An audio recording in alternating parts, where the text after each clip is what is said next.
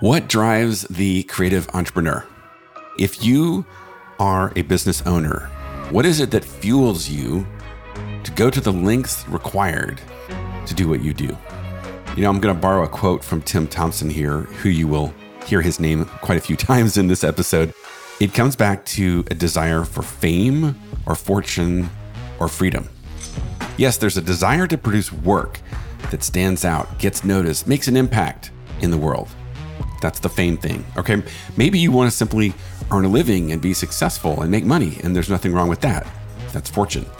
Then there's this elusive thing of living life on your own terms, and being a creative person is a means to that end, meaning freedom. Well, today, my guest on the podcast is Marcel Ziul, founder and executive creative director at State Design, based in Los Angeles. Marcel and I go back quite a ways. He is one of my crazy Brazilian friends, and I love this guy. I think it was 15 years ago that he sent me an email out of the blue, which he read that email to me recently, from when he was freelancing and he was interested in working for me while I was running my studio, Impossible Pictures. Oh, the irony. Yeah, my man. It's been 15 years since I sent you my first email. And I would never guess that we would be talking about all this crazy stuff that we always talk about in this industry.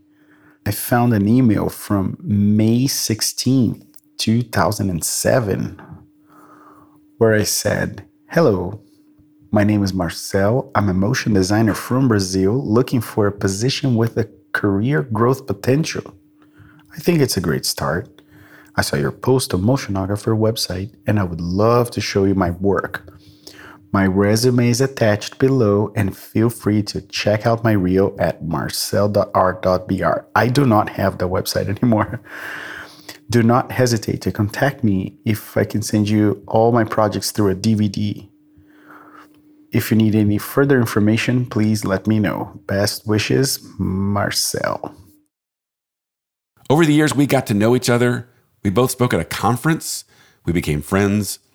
At that time, he was just starting his studio, State Design. And years later, I exited mine. But his went on to become what it is today and has created quite a name in the industry, frankly. They work with names like Apple, Google. But if you go and look at their portfolio, you'll see more than anything, what stands out is a point of view. Now, the story you're going to hear from Marcel today is interesting because you'll learn whether it's fame or fortune or freedom that drives him. But maybe there's something else. Maybe there's something at times in our careers as an owner, we're driven by darkness.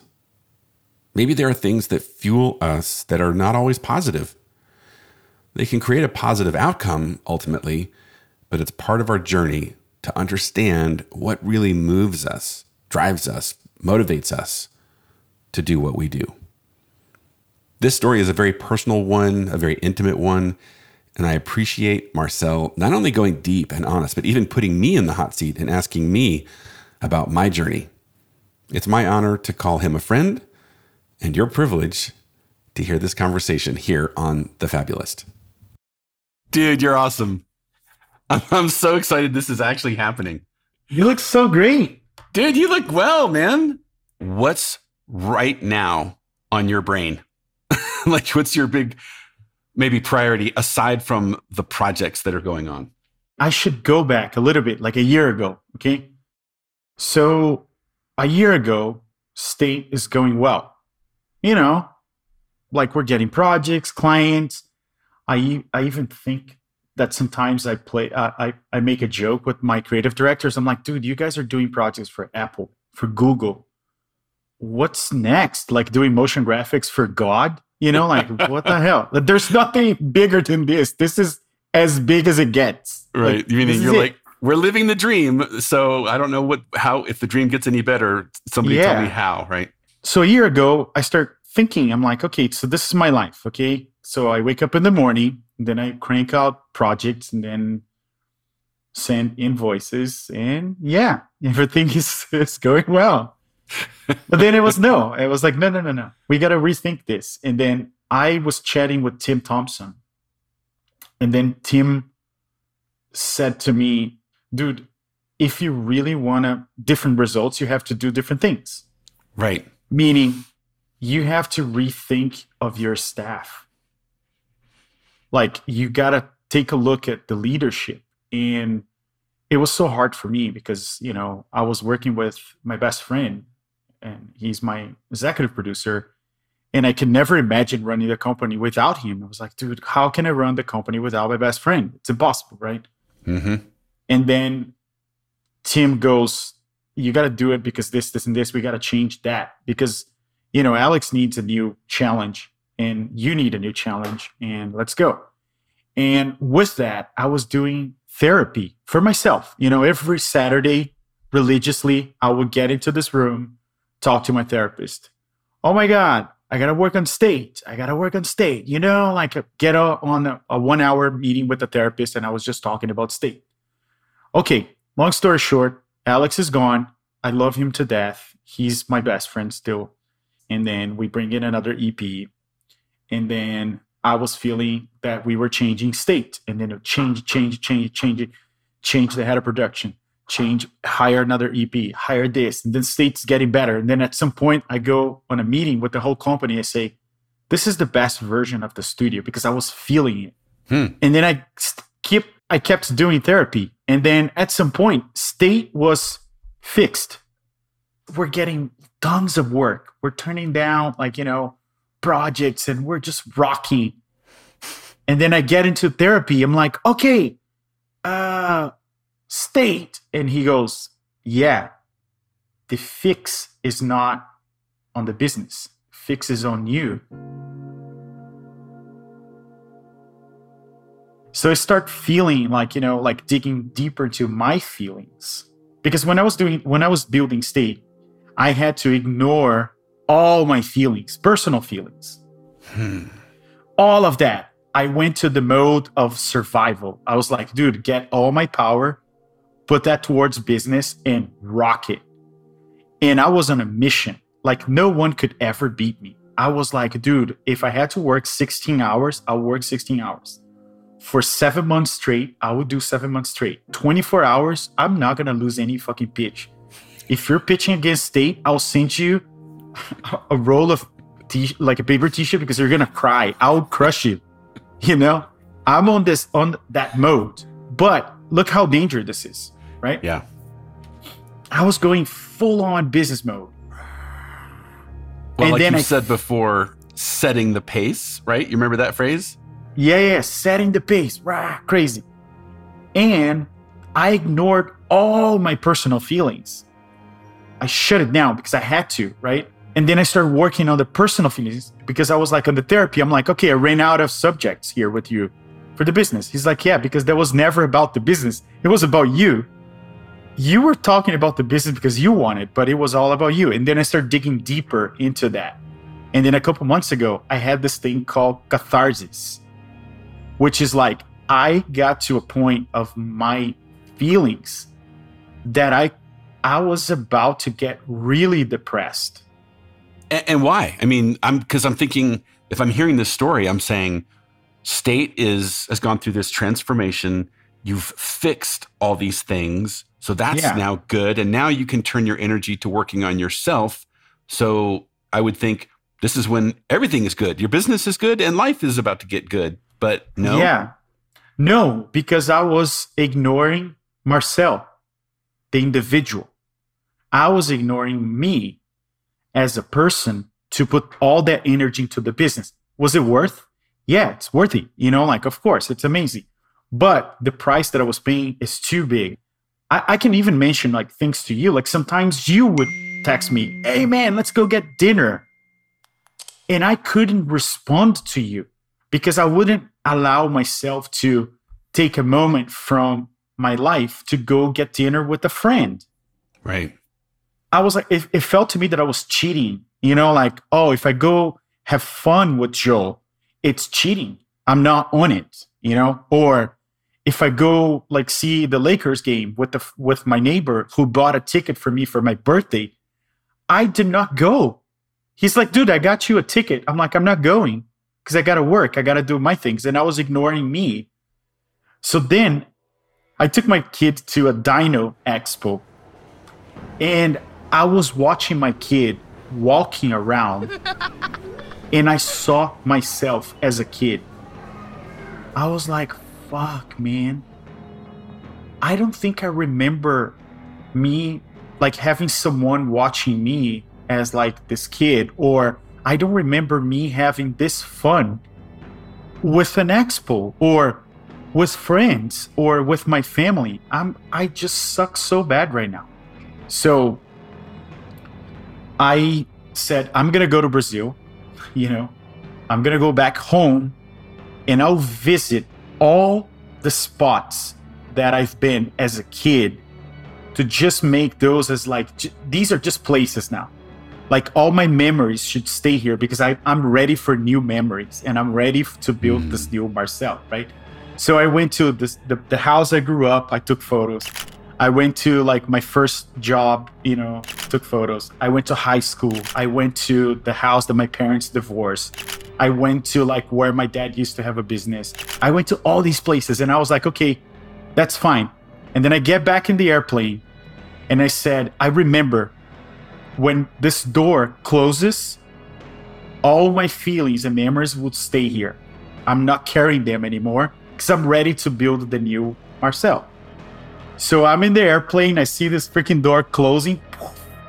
I felt the most peaceful thing ever. I see the airplane taking off and I'm like, all right, I'm ready to build the next, set of memories for myself. It's crazy. I know it's a lot to digest in like 5 minutes of conversation, but it felt so good. So that's where I am. You said, what's the right now? The right now is this brain reset, ready for the new batch of like things. Well, dude, I mean, obviously you and I have known each other a long time and we're friends. So I've been on the inside of some of this. So it's difficult for me not to be emotional, right? I'm trying to be the staunch journalist right here and just ask questions, but I'm feeling what you're feeling, right? Because I've also lived that life to an extent and remember what that's like. And you said something that I thought was so interesting when you said you were watching your son at the playground and you felt like taking the time to do that or to going to the basketball game, I would be cheating on the business. Is that the way you said it? Yeah, it's like it's cheating on that Marcel. The Marcel who was like on it. Right. Who is like really paying, like, focused and paying attention, knowing everything in the business, the micromanager Marcel, right? Sure. Is it almost that classic all great art is born out of pain? Because when I think of State and the body of work and the vibe, the personality, there is that sort of aggressive, in your face, when I think of your face and I think of, I don't know, the different pieces that I've seen you get behind and drive, there's this, sort of like, I'm going to push and there's almost this, anger behind it, propelling it. Is that where that comes from? Yeah, I think I was able to transform the pain into like a positive message. Like, for example, clients now can see the value of that message, right? Like people come to State because of State. They're like, hey, they reference our own work. They don't come here with like references from other studios. It's more like, hey, we love this, what you guys have done. Can you do this for me? So, which is amazing, right? So, but yes, it was a very painful process of building that. I didn't know, honestly. It took me forever to understand that I built the business out of a painful place. One of the exercises that the therapist did to me is like, hey, draw yourself. And I drew myself like without knowing. It was like, he puts a frequency to you and you just focus and then you paint. I drew a cave and I was in there by myself with like a stick like, come over here and I'll punch you, like feeling all that pain. So it came from a painful place, you know, and it all feels like very sad. It's not sad. It's kind of cool. Don't get me wrong. You know, it's really cool. The process of getting there. I think this process to me of now self discovering the new Marcel without all that weight, it's terrifying. And it's terrifying because you don't know. You're just like, you don't know how you're going to react at things. You jump on a meeting. Hey, we have a problem. The old Marcel, can be very angry. Oh, fuck. God damn it. We got to figure this out. Blah, blah, blah, blah, blah. Now I'm like, sure. What do you guys think? Because I don't know. Right. You're dropping the old pattern, right? The old response pattern. You don't follow that anymore. That's exciting. During some of these dark times when that anger got the better of you, or the resulting overwork, overload, overstress, I can't have fun because that would be cheating on the setting the pace version of Marcel. Were those times ever so dark that you considered giving up? Every day. If you're a business owner right now, stay with me. You think about quitting every day. It's insane. It wears you out. It's the nonstop pressure. And you know this. You've been in this position. You wrap a project with Liverpool, and then you're jumping to a project with another client, and then you have another one, and it's like another one. And then it's like, dude, you're like, where does this end? You know? I stopped sabotaging myself. I don't do that anymore. So my biggest question now is, okay, I can run state for 10, 15 years. And then what? And then I have a portfolio? No. You know, I have experience? Sure. But how do you leverage that? How can you transform that, all that knowledge? Because to me, it's like, are we making money like business owners? Sure. We are working, and then we're working towards profit and, you know, getting our salaries. We're trying to build our lives and build retirement. But also, I cannot stop learning stuff. I have to be learning stuff all the time. All the time. It's like, hey, the formulas I used to do 2 years ago, my pitches, they're not working anymore. I need to evolve. I need to listen to your podcast. I need to listen to someone saying, like, you know, talking when you guys are talking about pitches, or I need to go after knowledge. It's a 15-year MBA. But now when I graduate, how do I leverage that? Well, do you want me to give you my answer? Yeah. I mean, this is a known. I have documents and documents thinking like, how do I leverage all that knowledge? Well, I'll tell you what my partner, and you know Tim Thompson quite well as well, what he started teaching me as he was discovering it was this idea of course, you should take everything that you have learned and mastered in your career. And this is all your connections and your wisdom and your experience and expertise and all that, and convert it. But as you convert it into what, I think the opportunity is, first of all, community, right? It's somehow, how do I take that and give it away to a much larger world of people that can benefit from it? And that leads to something in the next stage, which is influence. And you hear Tim talk about that all the time. Like, that's ultimately, I think, the game that we're all in.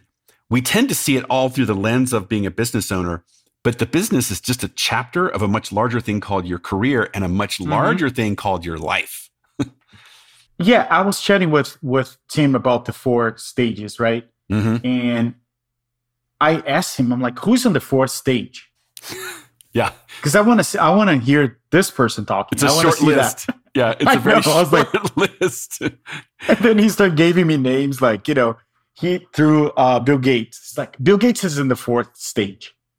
It's building that influence, and it's building the way that we can leverage that. It's non-traditional. I don't think about retirement, by the way, but I still want to do stuff for the world or for people and to keep it going, you know? And I think influence is one of the things. I think so. I think about that every day. And every once in a while, I catch myself thinking of you, thinking about the change of career that you made, I think it's in 2014 or 2013, right? Yeah. Yep. 14. And I remember exactly where I was when I listened to the first RevThink podcast. You and Tim in New York, Pro Max, you guys recorded. Hey, we don't even know what we're doing, but yeah, this is something. Tim, let's talk about it.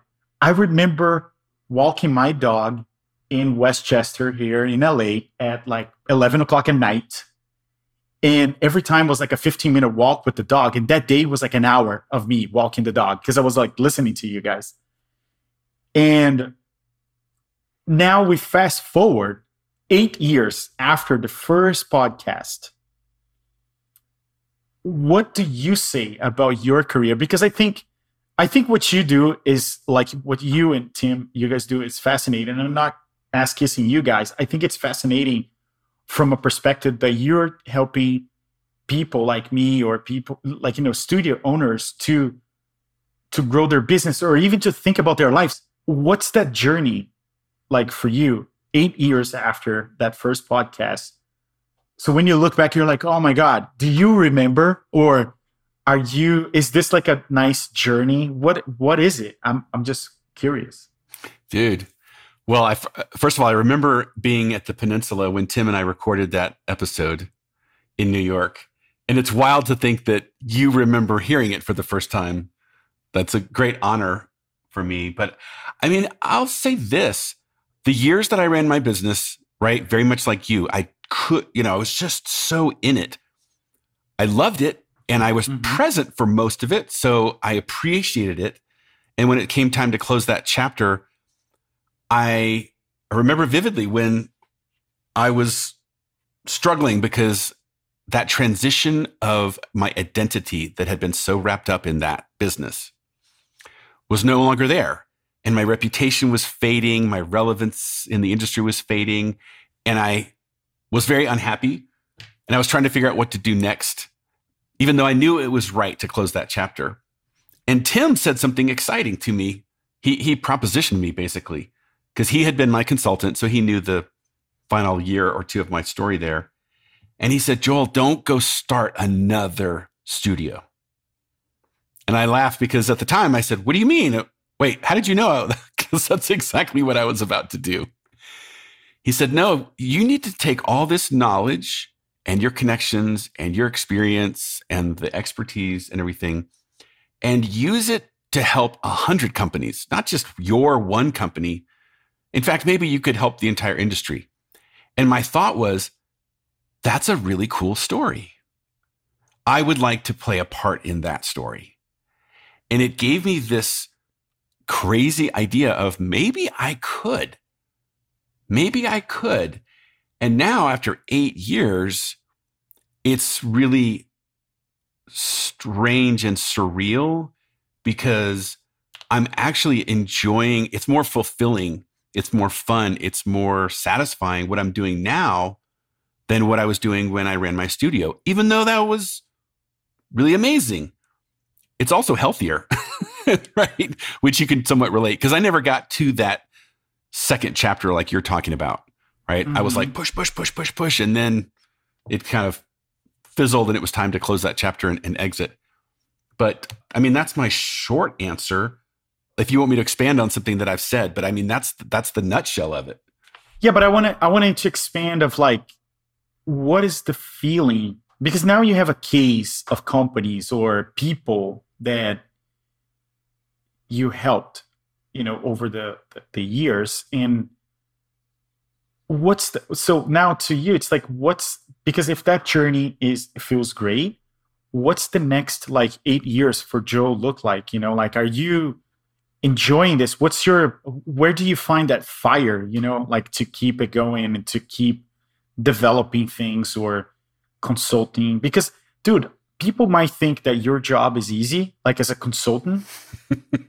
It's crazy difficult, I imagine, because it's like you can you can stay within the same kind of like, you can develop something like a Joe Builder, like, method, and live off that for a few years. But then it's like, it becomes old news. It's like, hey, you have to keep finding new answers and talking to people and going to conferences. Bro, it might sound very sexy for the first couple of years, but try to do that for 8 years, traveling like crazy here and there, talking to people, going to London, doing dinners in LA, New York, Denver, talking to Mitch Monson, calling Marcel, not answering. Like, it sucks, dude. It's complicated.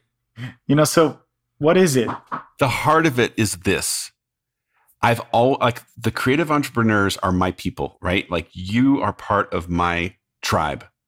I was you, and now I have this very unusual opportunity to vicariously experience joy and heartbreak and everything that you're going through, right? From a distance, right? And in a way, I get to see you and the people that worked for me that are now, they've all launched studios and production companies. And if they are succeeding in ways that I was not able to, because I've been able to give them my perspective, I'm continuing to learn, like you said, constantly. Like, that's the crazy thing. I'm learning more now than I've ever learned. The pace at which I'm learning is actually accelerating, which at times is overwhelming. But for me, it's the thrill of helping enable someone to do that thing at the level or in a more pure, honest, beautiful way, or something that I was never able to achieve. And I get to experience that through them. And I also don't have 30 employees working for me that are, there was always drama and responsibility and burden with that. I don't miss that. I miss the people, right? But I don't miss all those burdens. So for me, it's all about that vicariously, it's like a little bit like, you have kids, right? You're experiencing this, and I experienced this in my daughter. That there's never a day that it's not thrilling and exciting to invest in your kid and give them what you didn't have, or watch them experience something at a different level that you were never able to experience. And therefore you are experiencing it. So you're feeling that way with the companies that you work today. Yeah, it just happened yesterday. I was in this conversation with a studio in Singapore, and the owner is going through this whole, like, a Marcel moment. I'm in crisis, and this isn't going to work, and the client that, and the budget, so on and forth. And we talk it all through, and I try and shift his mindset and go, dude, you're looking at this the wrong way. And then he texts me this morning, and he's like, dude, you have no idea what just happened. And it's the most amazing, beautiful thing. And I just think, how the hell did I get here? That is really cool. Because I feel like, and also, do you see yourself doing stuff that you never done to your company? Like, for example, positioning. You're like, if I've done the positioning at Impossible in 2010, it would be a freaking, like, amazing. Like, I missed that opportunity of doing that. Because now you're like, you can tell, like, all the stuff that you missed. And then you're like, I had the chance to do it. I did not do it. Now I'm telling you to do, because it's the thing, like, planning, trust me. whatever. Like, everything I did when I ran my company feels like it was grade school. And now I feel like I'm learning master's and graduate level or a doctorate level things and helping put those in place at companies these days. Because, positioning, the whole factors method and the things that we do with the splits and the roll up, that I never mastered any of that, right? All the sales and all the marketing things, the production things. It kills me, because I think you're right. If I knew back then what I know now, I'd be competing head to head with you and probably kicking your ass. If you would be pitching against me, it would be hard. But you know what? I got to say about this pitching thing was so incredible. Even if they wanted to edit this and put it back there. Like, another thing that, like, really messed with me was the fact that when I was in the middle of the hurricane of changing state like crazy, I lost 5 pitches in a row. Oh. Like 5 back to back. Like 5 weeks of getting 5 no's. No. And you know what I did? I got my laptop. I copied the 5 pitches on my laptop, and I called 4 creative directors, including competitors. And I said, I need help. Can you meet with me for lunch? And they're like, sure. So I went to see the first guy, competitor. He was competing one of the pitches. I was like, dude, check my pitch, please. Because you know what, Joe? Like, a lot of people think of competitors like enemies. I think they're like my alias. I love them because, dude, I honestly think that one day I'm going to be working with PJ. It might sound really weird. I'm not saying that this is PJ, by the way. I'm just saying, like, I think that I'll be working with PJ. I want to work with Ryan. I want to work with these guys. They are the reason why I push myself every day. Yeah. Right. They're inspiring. Yeah. It's like, dude, I want to work with them. So I go and I said, listen, I want to show you my pitch. By the way, you want the other one. Check this out. Like, this is the one you want, and this is what I presented. Tell me what's wrong here. It's not that I want to win every pitch. Don't get me wrong. I just want to know what am I doing that it's wrong. But I get very vulnerable, right? I had to like really, because it's crazy to just like show your pitches to your competitor and say, bro, you kicked my ass. Teach me here, please, because I need to learn. And how did they respond? They showed me their pitches. Whoa. We're like, hey, let me see yours. Let's compare what I did here. Oh shit. The answers that I got was, I don't really think it was a creative thing. I made one modification to my pitch that it was key.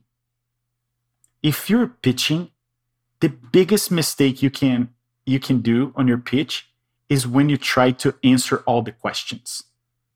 Okay, I'm tracking with you because the client wants to be part of the process. Right. When you try to answer everything, you suck at it. And then if you're trying to solve a problem that you're not supposed to solve everything. It's like, this can be cool. Can you be part of this? Come dance with me. It's not that I'm going to dance and you're going to be watching me dance. No. Which kind of restaurant do you like? Do you like a restaurant that has 10 items on the menu? Or do you like Cheesecake Factory? Right. That's freaking 40-page menu, right? I go to Cheesecake Factory when I don't have the option. Like, I'm like, I have no option. I'll go here, whatever. I know that they're going to give me something that it's going to taste okay. Right. I'm not going to be disappointed by Cheesecake Factory, but I'm not going to be talking about the dish that I had at Cheesecake Factory to all my friends because it's lame. But if I go to a place in Santa Monica, they have 10 dish and I'm like, okay, I ordered this dish and it's fucking cool. You got to go there. It's amazing. It's this thing. I think there's more curation there because you think that a chef that would do a 10-item menu, that guy is studying every ingredient and the combination. He's paying attention to his menu. It's not like, hey, let's do 1,000 items here. Like, you do this, you do that. It's going to taste okay. We're not trying to win awards for our dishes. It's just like, it's massive. I am more connected to the 10, items menu than like the 10, that 1,000 items menu. Yeah, because I would guess that there are some clients that would say, actually, I really like having all the options, but I bet the kind of people you have built relationships with and that you share a mutual trust, they probably are more aligned with your point of view, is my guess. Because they want that's exactly, they want the point of view. Yeah. They don't want to like the massive scale, whatever. And I think that's like, like I would call the first generation of studios. They used to do that because that's the only way they knew how to do business, like for quantity. I can go with an 80-page deck and then everyone's going to get impressed by me and then they're going to give me the job. But now that people are more educated about what we do, I think point of view is very interesting, and important. Yeah, it's not a point of view. It can't, like, a point of view never takes 80 pages to express. No. In the old Mark Twain quote, right? I would have written you a shorter letter, but I didn't have time. Yeah, exactly. But exactly. So to me, it's like, and honestly, I'm talking about pitches here, but I believe in like a point of view. For example, when I send like a deck to a client who has a project with my point of view, it helps the client to understand what we're thinking. And then when we engage, everyone knows where we're going. Because there's a whole discovery and dance that has to happen as you figure out what's the real problem, right, that we're solving, as opposed to maybe when you're 3/4 of the way through the project and all of a sudden the client is confused, you're confused. What was the problem we were solving? I don't know. Yeah, and it can get complicated. So you don't want to get there, but again, I wanted to encourage business owners, like especially this new generation of studios, to change that mentality. It's like, you don't have to send an 80 pages deck. You don't. And once you set that pace, that client will want 80 pages deck from you all the time, and you cannot sustain. Right. Don't do it. It's almost impossible to keep it up, with that. Yeah. Do you have a sense right now of like the legacy that you've built, or maybe where someday in the future when you're going to be looking back on this season of your life and saying, wow, this is what State was all about. This is what was actually happening when I showed up and I was present and I wasn't missing it. Yeah, I think so. I think I start having a full understanding of that when I accept what State is. Because until that point, I was trying to fight only. I was like, oh, yeah, I don't want to be in this box. I don't want to do that. And then at some point, I'm like, no, this is exactly who we are. I don't need to we don't need to dress up for everything. We have this is us, we can show up like this. We can position ourselves like this. And in that process of discovering who we are and accepting it, that was like huge. So now I can look back and say, oh, I can see studios today, even though that I don't want to claim stuff, but I see studios today that I'm like, okay, you guys are inspired by us. I can tell. Yeah, of course. I can tell. It's fine, but to me, it's amazing. I'm like, oh, we did something cool, Like I've seen lots of like projects. I'm like, I know where the inspiration came from. Did I get mad? No, I get so happy. I'm like, cool. This is actually from us, and it's fine. It's amazing. It's cool. And yeah, it's all. And again, I know that I touched so many different points today in terms of like the self-discovery, working on myself, all that stuff, the pitches and everything. But when I look back, was it worthy? Yeah, 100%. I would do everything again. Probably I'll question myself about, I would never sabotage myself at 100%, probably like at 80% only. I needed that 20%. So I would never get close to the edge, how I got it, So that was like the tweak that I would make. But putting all my energy towards business was necessary. Yeah, it was necessary. We would never get here like if it wasn't that energy. I had to be at 100% or maybe like at 80% like on it. So I don't regret anything. So everything is fine and awesome, All right, dude, I'm going to let that be the final statement. It's beautiful. Yeah, it was cool. Did you like it? Congrats to all of my guests for making the list. The Fabulist is a labor of love, put in motion by me, produced by a team of creatives, and enjoyed by you. Our host, well, that's me, Joel Pilger. Sound designer is Eric Singer and the Audio Alchemists at Coop Studios. Senior producer, Jocelyn Arem at Arbo Radico. Special thanks to my partner and good friend, Tim Thompson at RevThink for all of his wisdom. If you appreciate these contributions, be a good human. Give these people a shout out. Also, please like and subscribe and tell more creatives in the world about the Fabulists so we can keep telling more of these stories. Until next time, keep on living a better story.